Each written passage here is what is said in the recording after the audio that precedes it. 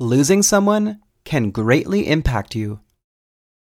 My name is Simon, and you're listening to Minimal One. Minimalism and Simplicity. One day, your world is familiar, and the next, you feel vulnerable and alone.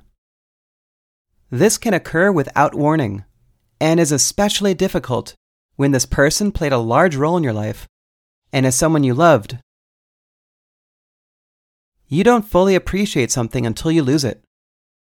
Losing a parent can feel like the end of your childhood, even if you're technically already an adult. And without her, I wouldn't even exist, which is crazy to think about. A common initial reaction is to sulk while mourning the loss, but perhaps this phase should be cut as short as possible. Death is actually a reminder of how lucky you are to be alive, and how lucky you were to have had them in your life for as long as you did. Your time is now. Make your loved ones proud. Make yourself proud.